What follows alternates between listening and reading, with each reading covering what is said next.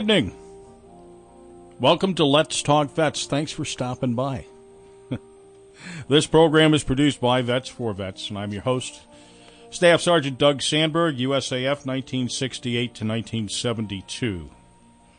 Our mission is, as always, to provide news, entertainment, and information of particular interest to area veterans, active service members, and their families. Tonight, in the spirit of Memorial Day, we honor those who made the ultimate sacrifice in the war between the states, or, if you're of a Southern persuasion, the War of Northern Aggression. On Memorial Day, I visited with a group of young adults who brought history to life in Homesdale. We'll also hear from Walt Gable, a Seneca County historian, who will explain to us the origins of our National Memorial Day observance. But first, here are some notable dates in June.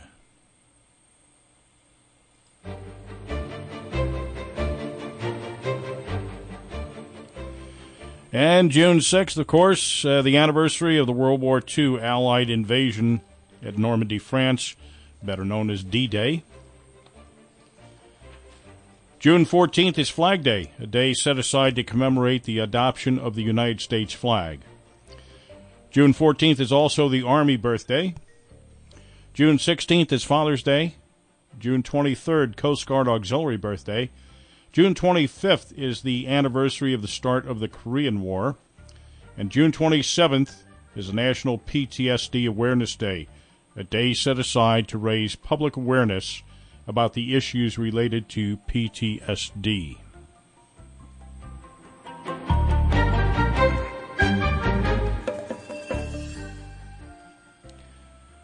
Well, it's hard to believe, but our country was once extremely divided by ideology in a fight about states' rights.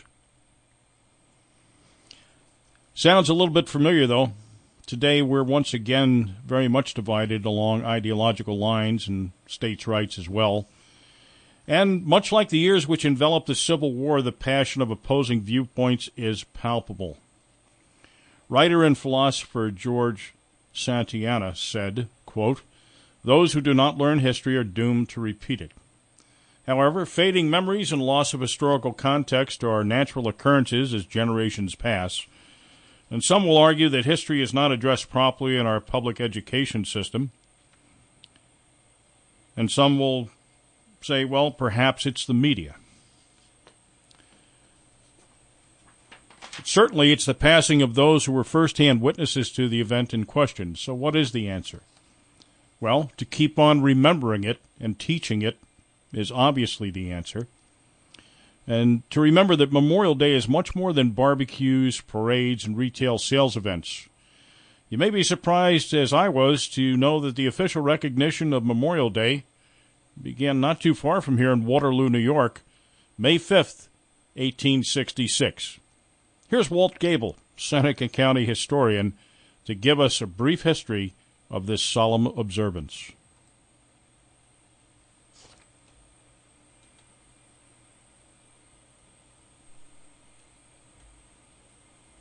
How Waterloo came to be recognized as the official birthplace of Memorial Day, as recognized by proclamation of Governor Nelson Rockefeller, then President Lyndon Johnson, and followed up by congressional resolution as the official birthplace of Memorial Day, those recognitions coming in 1966. And there's no small coincidence to that date because it was 100 years after the first real Memorial Day celebration took place in Waterloo, New York. A local druggist by the name of Henry C. Wells conceived of the idea that it was really vitally important that the local people take a day off from work and go to all of the cemeteries in Waterloo, place flowers and pine boughs on the graves of Civil War soldiers. We had 51 men of Waterloo die because of their service in the Civil War. 51 men in a rather small community. And so on that day, May 5th, 1866, the first such celebration was held in Waterloo.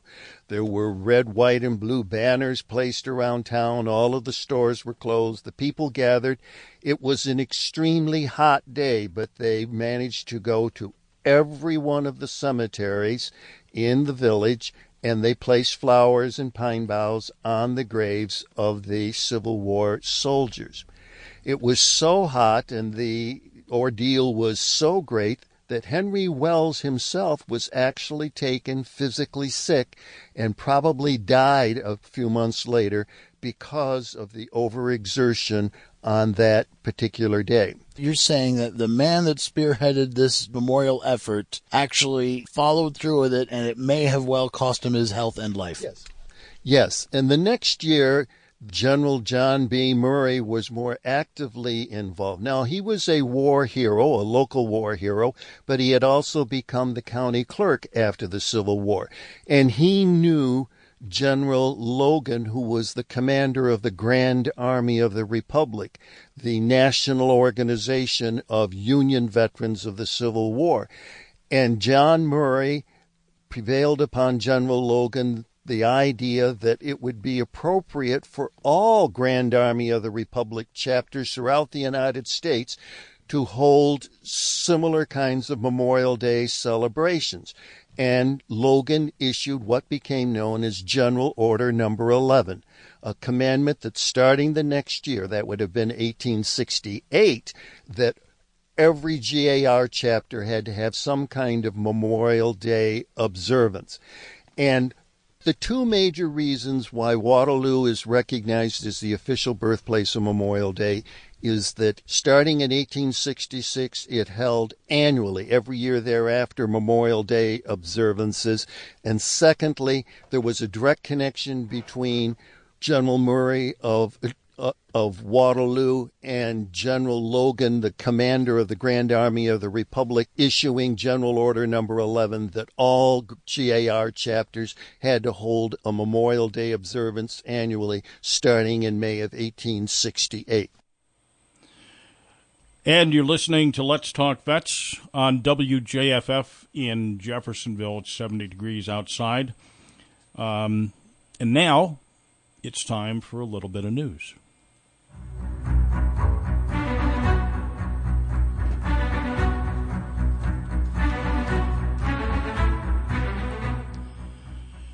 Well, an update on the American Veterans Traveling Tribute Wall. And as you probably already know, the AVTT Wall is coming to Sullivan County in September.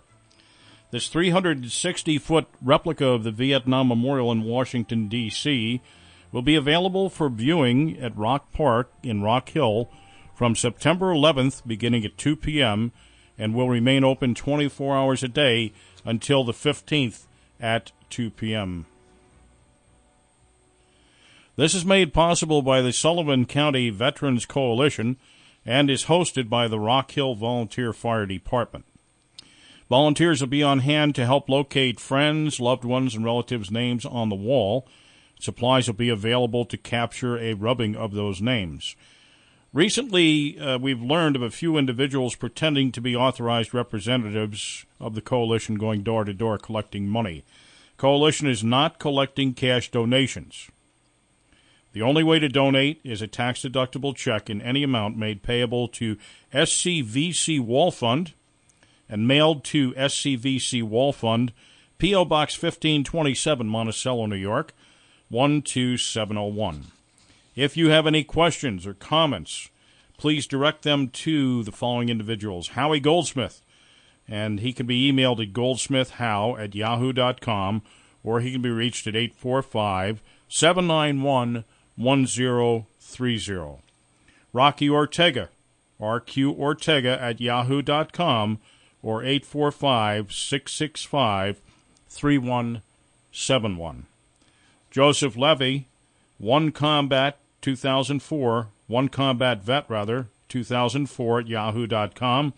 He can be reached at 612-408-8639, or Gary Hill can be reached at 845-292-0741. You've heard of the Mission Act? Well, here's the skinny, so to speak. Congress and President Trump have made veterans a top priority and taken significant steps to strengthen the VA's ability to deliver the quality care and timely service Vietnam and all veterans deserve. Secretary Wilkie has made implementing the Mission Act one of his top priorities. This legislation contains more than 50 sections intended to strengthen and improve VA's ability to deliver health care. Major components of the legislation include consolidating VA community care programs into a single program that provides much more access to care and is easier to navigate. 2. Expanding eligibility for the program of comprehensive assistance to family caregivers. 3. Strengthening VA's ability to recruit and retain the best medical providers. And 4. Strengthening the VA's infrastructure. Consolidating community care is one of the key objectives of the Mission Act, and to ensure that veterans have access to health care when and where they need it. Even before the law was passed, the VA made major strides in expanding access to care. The VA now offers same-day service for primary care and mental health, and veterans can directly schedule appointments for mental health, audiology, optometry, podiatry, nutrition, wheelchair, and amputation care clinics without a referral. The Mission Act authorizes the VA providers to use telehealth technologies to provide care over state lines and into the veteran's home, allowing the VA to enhance accessibility, capacity, and the quality of health care. It also directs the VA to implement a pilot program to establish mobile deployment teams to address and improve care in underserved areas. As part of this process, VA is establishing accessing standards and standards for quality that apply to VA facilities and community providers. The process standards were announced January 30th, and they are based on analysis of best practices for government and the private sector as tailored to the needs of veterans. Veterans who access community care can expect a familiar process with several improvements through a new urgent care benefit, expanded eligibility criteria, and improved quality of care. Community providers can expect their interaction with the VA will get easier with new IT systems, better communications, and more timely payments. Expanding eligibility for the VA's program of comprehensive assistance to family caregivers under the Caregiver Support Program. Originally, this benefit program was only offered to eligible veterans who incurred or aggravated a serious injury in the line of duty on or after September 11, 2001. The Mission Act expands eligibility to eligible veterans and their caregivers from all eras. Under the law, expansion will begin when the VA recertifies to Congress that the VA has fully implemented required information technology systems. The expansion will occur in 2 phases, beginning with eligible veterans who incurred or aggravated a serious injury in the line of duty on or before May 7, 1975, with a further expansion beginning 2 years later. The VA is working to establish required systems and regulations to improve the PCAFC and implementing changes required by the Mission Act. Caregivers and veterans can learn more about the full range of available support services and programs through the Caregiver Support System by visiting Caregiver Support Program or by contacting the Caregiver Support line toll-free at 855-260-3274. Strengthening the VA's workforce, the Mission Act gives the VA greater ability to recruit and retain the best medical providers through greater access to education debt reduction programs and improved flexibility for bonuses, recruitment, and relocation and retention. Nationally, there is a shortage of healthcare professionals, especially physicians and nurses. The Mission Act gives incentives to attract top providers, including increasing the maximum amount of the VA's educational debt reduction program from $120,000 to $200,000 over 5 years, not to exceed $40,000 per year, and authorizes that program to be used as a recruitment and retention tool for vet center employees serving in mental health positions. Directing VA to pilot scholarship program for eligible VA veterans to receive medical training in return for serving in a VA hospital or clinic for 4 years. Establishing peer specialists on VA-aligned care teams in at least 15 VA medical centers by May 31st, 2019, and at least 30 VA med centers by May 31st, 2020, to promote integration of services for mental health, substance use disorder, and behavioral health and primary care settings. Finally, strengthening the VA's infrastructure will strengthen the VA infrastructure and the property portfolio to align the infrastructure to the needs of America's veterans. It does this by establishing an independent 9-member Asset and Infrastructure Review Commission, the AIR Commission, consisting of commissioners nominated by the President and confirmed by the Senate. Nominations to be provided to the Senate by May 31st, 2021.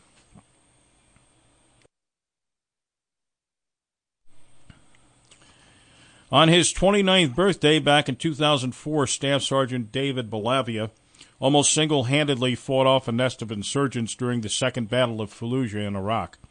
Later this month, he's set to see the Silver Star he received for that action upgraded to the Medal of Honor, which would make him one of now 7 Operation Iraqi Freedom Medals of Honor. All except his have been awarded posthumously. The White House began reaching out to Belavia's friends about attending the ceremony, and this was first reported by the American Legion's Burn Pit blog and confirmed by Army Times. 2 Army spokespeople declined to confirm the upcoming award. Per protocol, the White House is the first office to make Medal of Honor announcements. His experience in Fallujah inspired the 2008 memoir House to House. His actions date back to November 10, 2004, when the squad leader with A Company, 2nd Battalion, 2nd Infantry Regiment, 1st Infantry Division, and his platoon set out to clear a block of buildings that had been used as firing positions for jihadists during the battle. Upon entering the 10th building, they were set upon by insurgents. Bellavia, carrying his M249 squad automatic weapon, briefly retreated outside to call for backup from a Bradley fighting vehicle.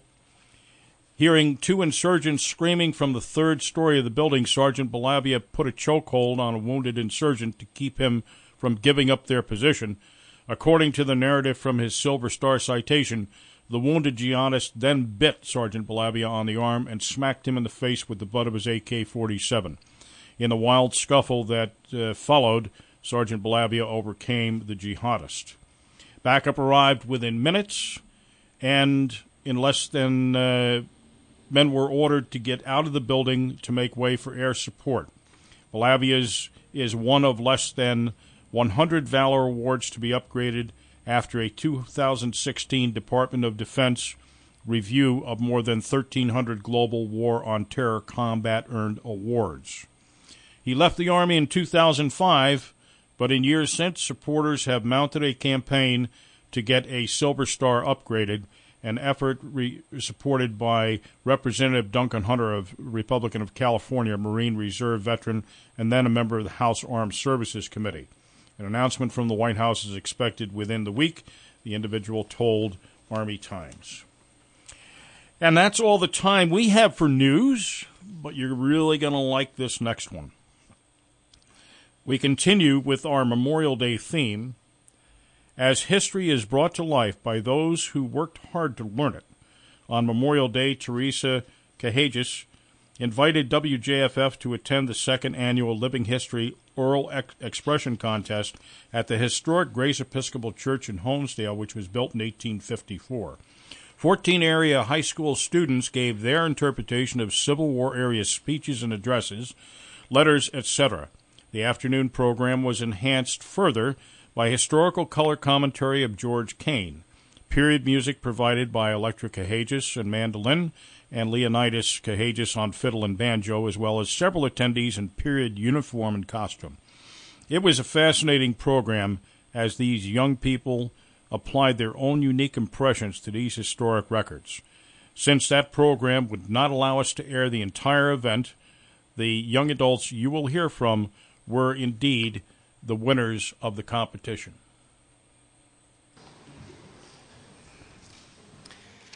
Good afternoon. Thank you for coming to Grace Episcopal Church, which is the foundation of this event supporting the Delaware Company. They provide this beautiful space, which is, of course, a historic building, and it is contemporary to the words that you will be hearing today, which is, I think, extra special in bringing history to life. And we're really looking forward to these young people breathing life into these words in this actual building. So I do want to mention that this event is created by the Delaware Company. The Delaware Company seeks to enhance the understanding of our local history, has events going on both sides of the river, both the Pennsylvania side and the New York side. And so we also have to thank our sponsors. We have the Dime Bank, who has been an eager sponsor, which is wonderful, SK Fire Sprinkler Design, as well as Mr. Jan Cheripko, who is also director in the Delaware Company. I do want to mention it is Memorial Day, and we do want to acknowledge this day and what it really does mean. And we really would like to bridge the gap between what seems to be at times a disconnect of the magnitude of certain events. For example, whether it's today as Memorial Day, or actually the magnitude also of the words from this period in history that should never be forgotten. We should not be disconnected from our history. I just would like to read a quick poem that was shared with me by a veteran and to acknowledge Memorial Day. The poem goes as follows. It is the veteran, not the preacher, who has given us freedom of religion. It is the veteran, not the reporter, who has given us freedom of the press. It is the veteran, not the poet, who has given us freedom of speech. It is the veteran, not the campus organizer, who has given us freedom to assemble. It is the veteran, not the lawyer, who has given us the right to a fair trial. It is the veteran, not the politician, who has given us the right to vote. It is the veteran who salutes the flag, who serves under the flag, and whose coffin will be draped by the flag. May we just take a moment to remember our veterans. Forth on this continent, a new nation, conceived in liberty and dedicated to the proposition that all men are created equal. Now, we are engaged in a great civil war, testing whether that nation, or any nation, so conceived and so dedicated, can long endure. We are met on a great battlefield of that war. We have come to dedicate a portion of that field as a final resting place for those who here gave their lives so that that nation might live. It is altogether fitting and proper that we should do this. But in a larger sense, we cannot dedicate. We cannot consecrate. We cannot hallow this ground. The brave men, living and dead, who struggled here, have consecrated it far above our poor power to add or detract. The world will little note, nor long remember what we say here, but it can never forget what they did here. It is for us the living, rather, to be dedicated here to the unfinished work which they who fought here have thus far so nobly advanced. It is rather for us to be here dedicated to the great task remaining before us, that from these honored dead we take increased devotion to that cause for which they gave the last full, that these dead shall not have died in vain, that this nation, under God, shall have a new birth of freedom, and that government of the people, by the people, for the people.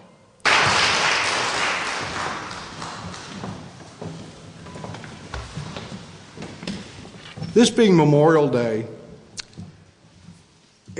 many people confuse it for just thanking our veterans for their service and stuff, which is a great thing. But I just mentioned in Gettysburg alone in 3 days was 53,000 Americans. That number, in reality, throughout all our wars is over 1 million.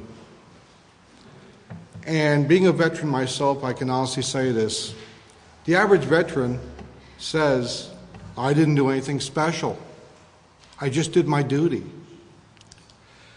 And look at the diversity and the difference of thought between all the people in this wonderful country. A veteran may not agree with what everything or people believe or say or do. But every one of them stood on that wall and says, you have that right. And that right will not perish so long as I'm on this wall. For I will protect you. Please, people, never forget. It doesn't matter whether he or she was a clerk pounding a typewriter or a Green Beret doing some secret clandestine mission along with CIA SAD groups, etc. Doesn't matter. Both those people signed on that line and gave a blank check to Uncle Sam and said, I'm willing to give you anything up to and including my life, which can also mean the destruction of my loved ones, my family, to protect this great country. When you look at the flag, you see a blue field, the sky, the stars, of course, representing all 50 states, maybe someday even some more. Started with 13, no reason we can't add more on. The white means the peace between the wars that we have, but the red is the blood shed by our veterans and all those who helped defend and make this country what it is today. Their blood is on every single flag that we make. You can't separate the veteran from the flag. Veterans, if they pay the ultimate price, come home to their families draped under that flag. That flag means so many things. This country may have many failings, as what country doesn't? But this country is exceptional. How many other countries do you know, every couple of years, we can actually change a government with an election? Not one shot has to be fired. Isn't that amazing? Very few other countries in the world can claim that. Most countries are still fighting their own civil wars in between. But as a veteran, remember, the reason we stood on that wall was for you. Thank you.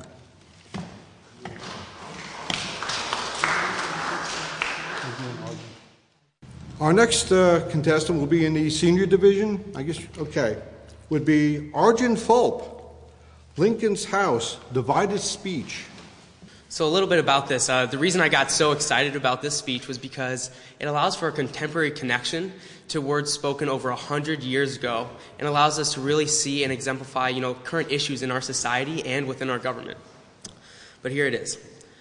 Mr. President and gentlemen of the convention, if we could first know where we are and whither we are tending, we could better judge what to do and how to do it. We are now far into the 5th year since a policy was initiated with the avowed object and confident promise of putting an end to slavery agitation. Under the operation of that policy, that agitation has not only not ceased, but has constantly augmented. In my opinion, it will not cease until a crisis shall have been reached and passed. A house divided against itself cannot stand. I believe this government cannot endure permanently half slave and half free. I do not expect the Union to be dissolved. I do not expect the house to fall, but I do expect it will cease to be divided. It will become all one thing or all the other. Either the opponents of slavery will arrest the further spread of it and place it where the public mind shall rest in the belief that it is in the course of ultimate extinction, or its advocates will push it forward till it shall become alike lawful in all the states, old as well as new, north as well as south. We cannot absolutely know that if any exact adaptations are the result of preconcert, but when we see a lot of frame timbers, different portions of which we know, have been gotten out at times in places that by different workmen, Stephen, Franklin, Roger, and James, for instance, and when we see these timbers joined together and see they exactly make the frame of a house or a mill, all the tenons and mortises exactly fitting, and all the lengths and proportions of the different pieces exactly adapted to their respective places, and not a piece too many or too few, not admitting even scaffolding. Or if a single piece be lacking, we see the place in the frame exactly fitted and prepared, yet to bring such piece in. In such a case, we find it impossible not to believe that Stephen and Franklin and Roger and James all understood one another from the beginning and all worked upon a common plan or draft before the first blow was struck. Thank you.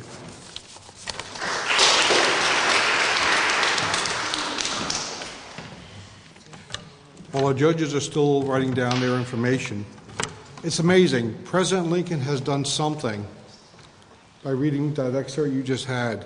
It's probably one of the things that made him the most famous and one of our best presidents. You see, yes, he hated slavery, no question about it. And he wanted to be able to use his position to help abolish it.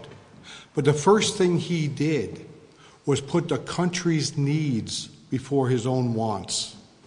He needed to make sure the country wasn't divided and was whole again before anything else could be tackled.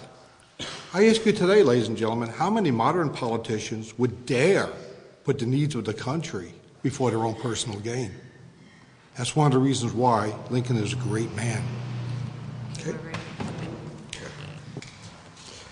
Okay, next we have Jacob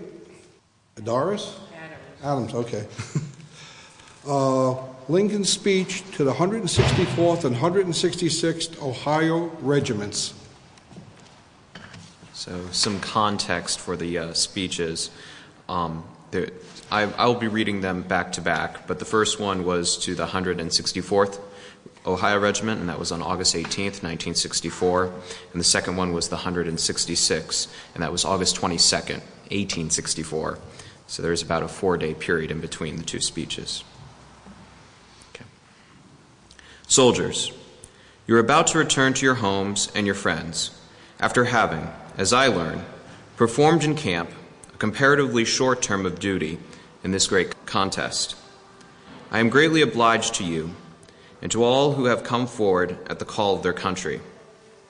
I wish it might be more generally and universally understood what the country is now engaged in. We have, as all will agree, a free government where every man has a right to be equal with every other man. In this great struggle, this form of government and every form of human right is endangered if our enemies succeed. There is more involved in this contest than is realized by everyone. There is involved in this struggle the question whether your children and my children shall enjoy the privileges we have enjoyed. I say this in order to impress upon you, if you are not already so impressed, that no small matter should divert us from our great purpose. There may be some irregularities in the practical application of our system. It is fair that each man shall pay taxes in exact proportion to the value of his property. But if we should wait before collecting a tax to adjust the taxes upon each man in exact proportion with every other man, we should never collect any tax at all. There may be mistakes made sometimes. Things may be done wrong, while the officers of the government do all they can to prevent mistakes. But I beg of you, the struggle is too large for you to be diverted from it by any small matter.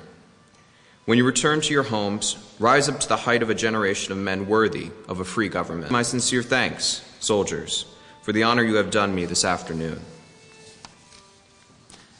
I suppose you are going home to see your families and friends for the service you have done in this great struggle in which we are engaged. I present you sincere thanks for myself and the country. I almost always feel inclined, when I happen to say anything to soldiers, to impress upon them in a few brief remarks the importance of success in this contest. It is not merely for today, but for all time to come that we should perpetuate for our children's children this great and free government, which we have enjoyed all our lives. I beg you to remember this, not merely for my sake, but for yours. I happen temporarily to occupy this big White House. I am a living witness that any one of your children may look to come here as my father's child has. It is in order that each of you may have, through this free government which we have enjoyed, an open field and a fair chance for your industry, enterprise, and intelligence, that you may all have equal privileges in the race of life, with all its desirable human aspirations. It is for this the struggle should be maintained, that we may not lose our birthright, not only for 1, but for 2 or 3 years. The nation is worth fighting for, to secure such an inestimable jewel. Thank you.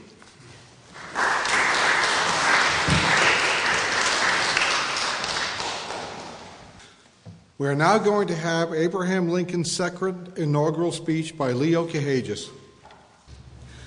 I will be giving Abraham Lincoln's second inaugural address, which was originally delivered on March 4th, 1865.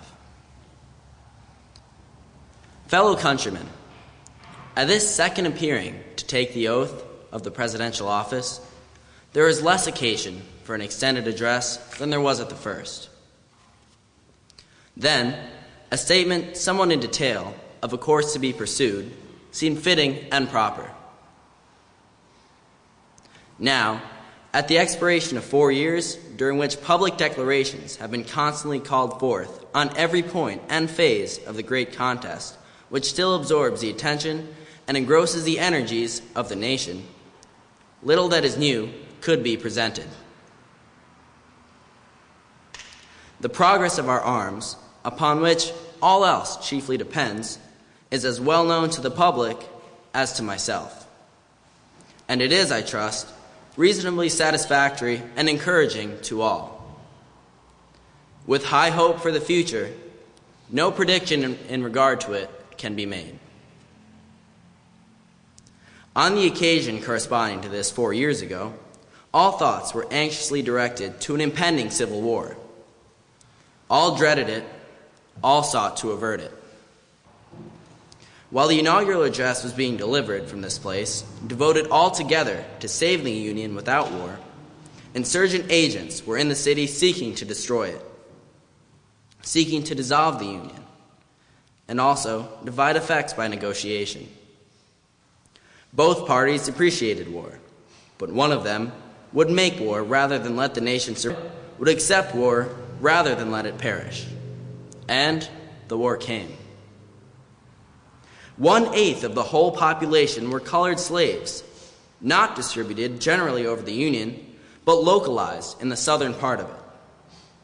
These slaves constituted a peculiar and powerful interest. All knew that this interest was, somehow, the cause of the war.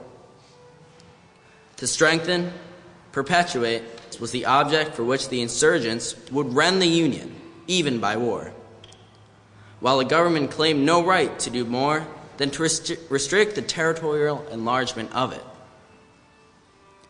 Neither party expected for the war the magnitude or the duration which it has already attained. Neither anticipated that the cause of the conflict might cease with, or even before, the conflict itself should cease. Each looked for an easier triumph and a result less fundamental and astounding.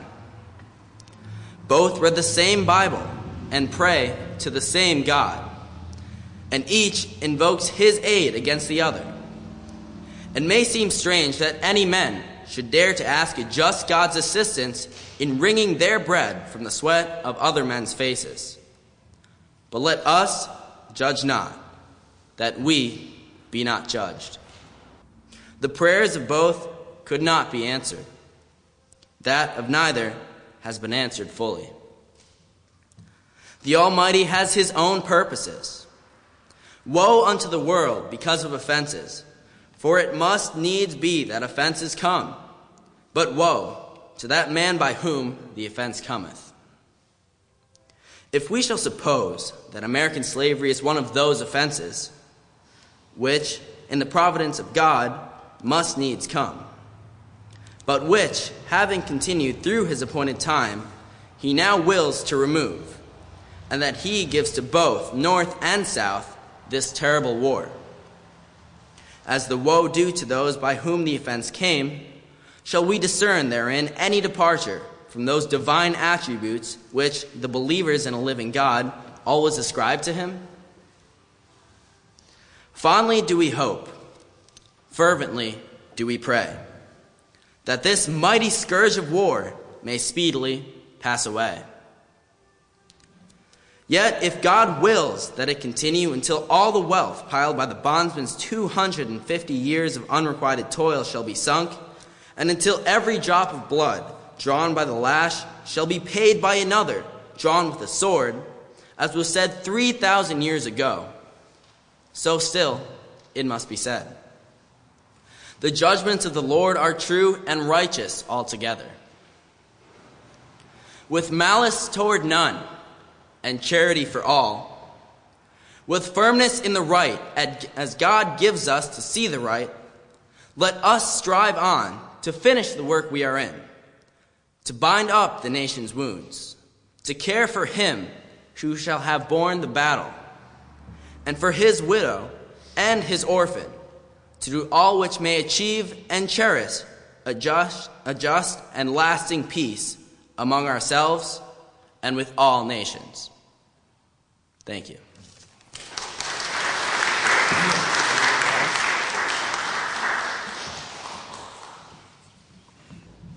Okay, well, that will be the finish of the speakers. We're going to have a little music in the middle here. We'll be waiting for the judges to decide where they want to place different things.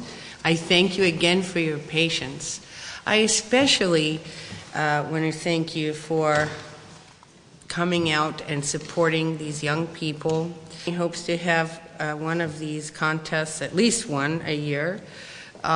This is the second. We will be getting the word out and hope that you will tell your neighbors and friends and those who also may have a passion for history to come on out and listen to the words of the past brought to life by our young people who are the light of our future. So I just wanted to thank you. If you don't mind to just give him one more round of applause just for their participation. And if you could just bear with us for a few moments.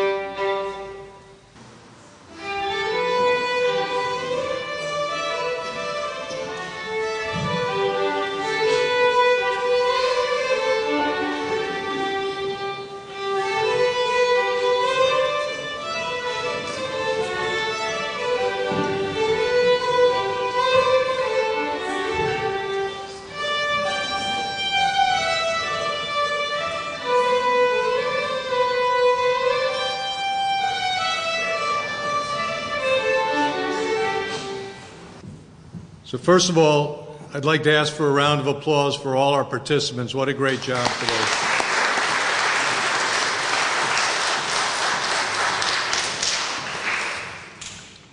And I know you've clapped many times for Teresa, but I think she deserves another round of applause for her work.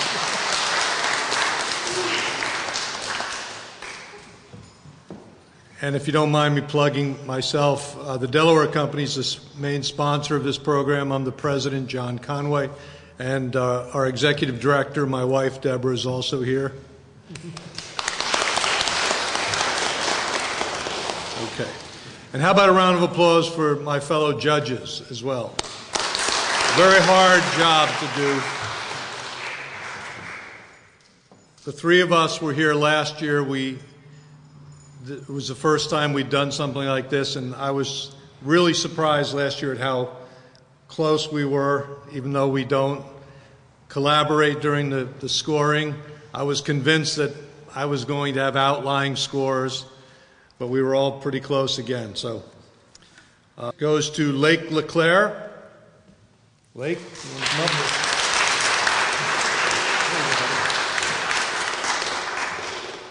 Trophies are right there. Terrific job, Lake.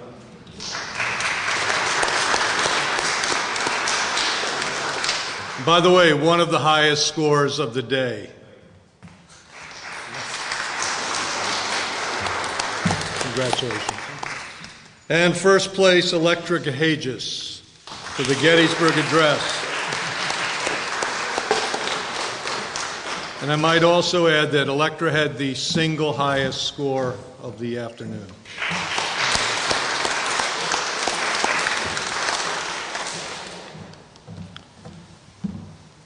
Congratulations.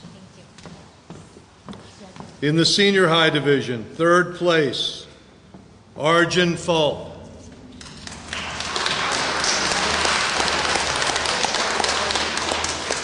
Second place, Jacob Adams. Great job.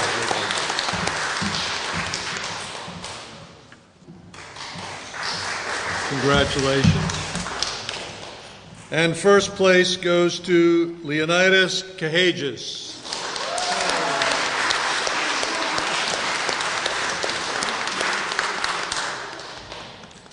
So I think Abraham Lincoln was well represented here today, and I suppose that's appropriate.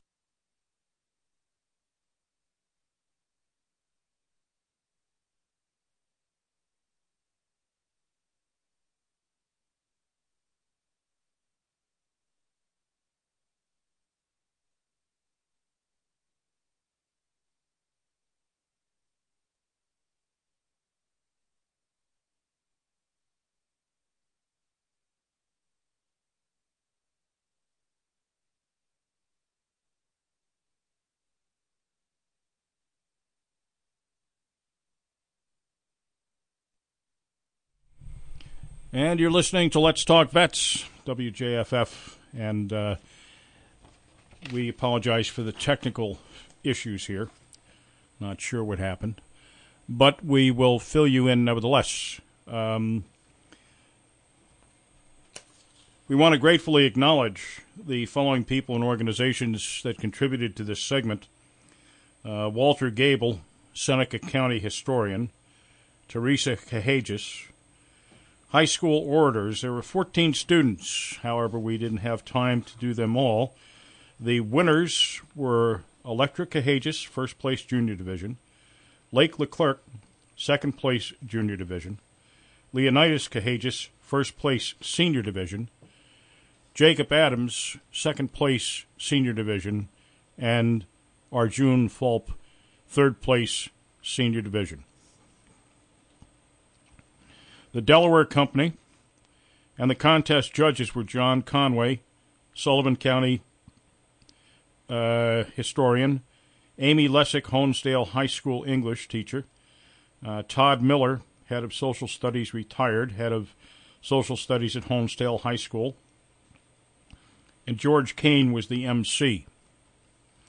We also need to acknowledge Military Times and Sullivan County Veterans Coalition for their contributions in making this program come alive.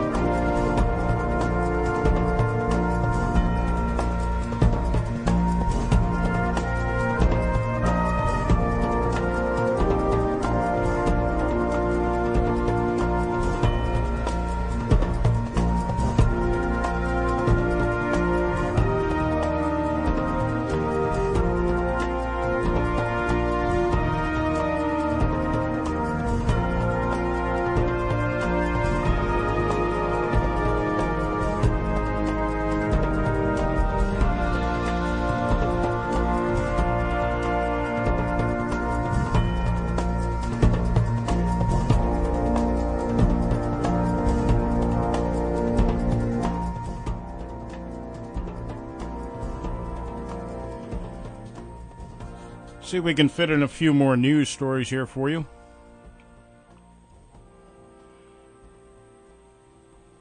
Over the past 8 months, the Russian military has reportedly been expanding and building up its forces and infrastructure in Crimea. A U.S. intelligence officer told Defense One that Russia was conducting a deliberate and systematic buildup of forces on the peninsula. The combat radius overall, Ukraine and beyond the Black Sea, it significantly increases their strike options and potentially extends the Middle East, the official said. Russia annexed Crimea, a peninsula south of the Ukraine, in 2014 in a move that roiled Europe and led to increased tension between the U.S. and Russia.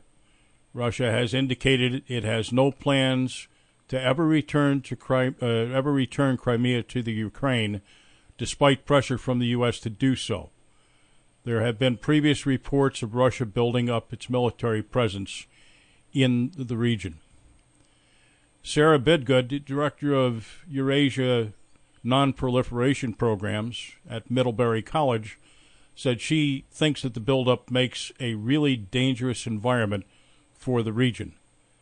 This is a significant buildup, and NATO is going to have to be under increasing pressure from allies in the region to show it's able to push back against Russian attempts to gain greater control of the Black Sea.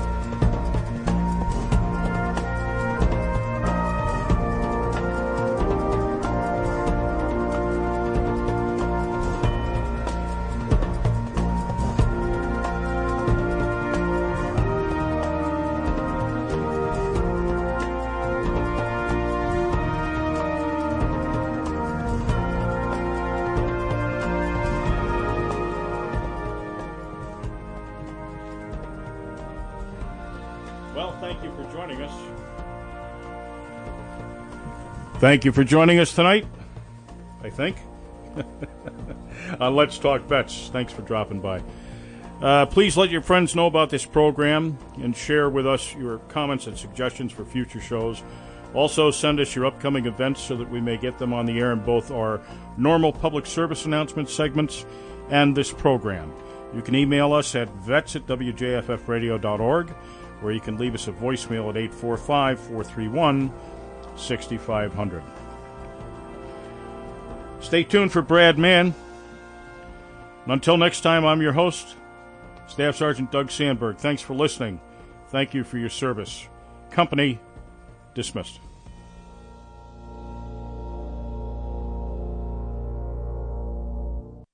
And then I raise my hand and say, actually, I was raised by a gay couple, and I'm doing pretty well. I scored in the 99th percentile on the ACT. I'm actually an Eagle Scout. I own and operate my own small business. If I was your son, Mr. Chairman, I believe I'd make you very proud. I'm not really so different from any of your children, because the sexual orientation of my parents has had zero effect on the content of my character. Thank you very much. Clips and music on same-sex marriage on the Nexpo Plus, Saturday at noon. It's me, LG, your soul provider, reminding you to tune in every Thursday night at 10 for 3 hours of great soul music from back in the day. We start off up-tempo, and after 11, we go downstairs into the basement where the blue lights are on. So tune in Thursday at 10 p.m. for Soul Spectrum. I gave my heart and soul to you, girl. Didn't I do it, baby? Support comes from you and from the River Reporter newspaper in Narrowsburg, New York. riverreporter.com. Support comes from you and from Wayne Memorial Hospital and Wayne Memorial Health System. More than 200 healthcare providers serving residents in Wayne, Pike, and eastern Lackawanna counties in Pennsylvania and the upper Delaware region of New York State. WMH.org. And this is WJFF Jeffersonville and W233AH Monticello. Community radio for the Catskills and Northeast Pennsylvania. 1 minute to 8 o'clock here in Jeffersonville. 68 degrees and a few clouds in the sky. Those clouds continuing tonight, but a chance of rain overnight, low of 51, 100% chance of rain tomorrow, high of 60 degrees. Those showers continuing into Thursday night and into Friday, 40% chance. Low of 50 tomorrow night, high of 63 on Friday. Partly cloudy Friday night with a low of 48, and then Saturday, mostly sunny, high of 74. Saturday night, Sunday, and Sunday night back to showers. Stay tuned for Neonatal Pulse right here at 8 o'clock.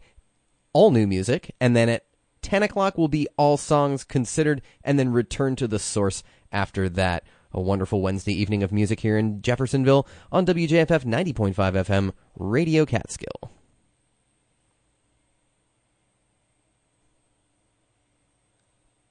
Support comes from you and from the Law Office of John Ferrara in Monticello, New York, providing legal services in the areas of matrimonial and family law and criminal defense. john.ferrara557@gmail.com.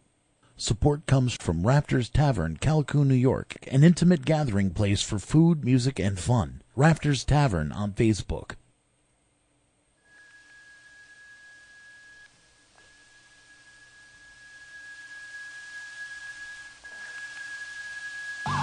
Hey.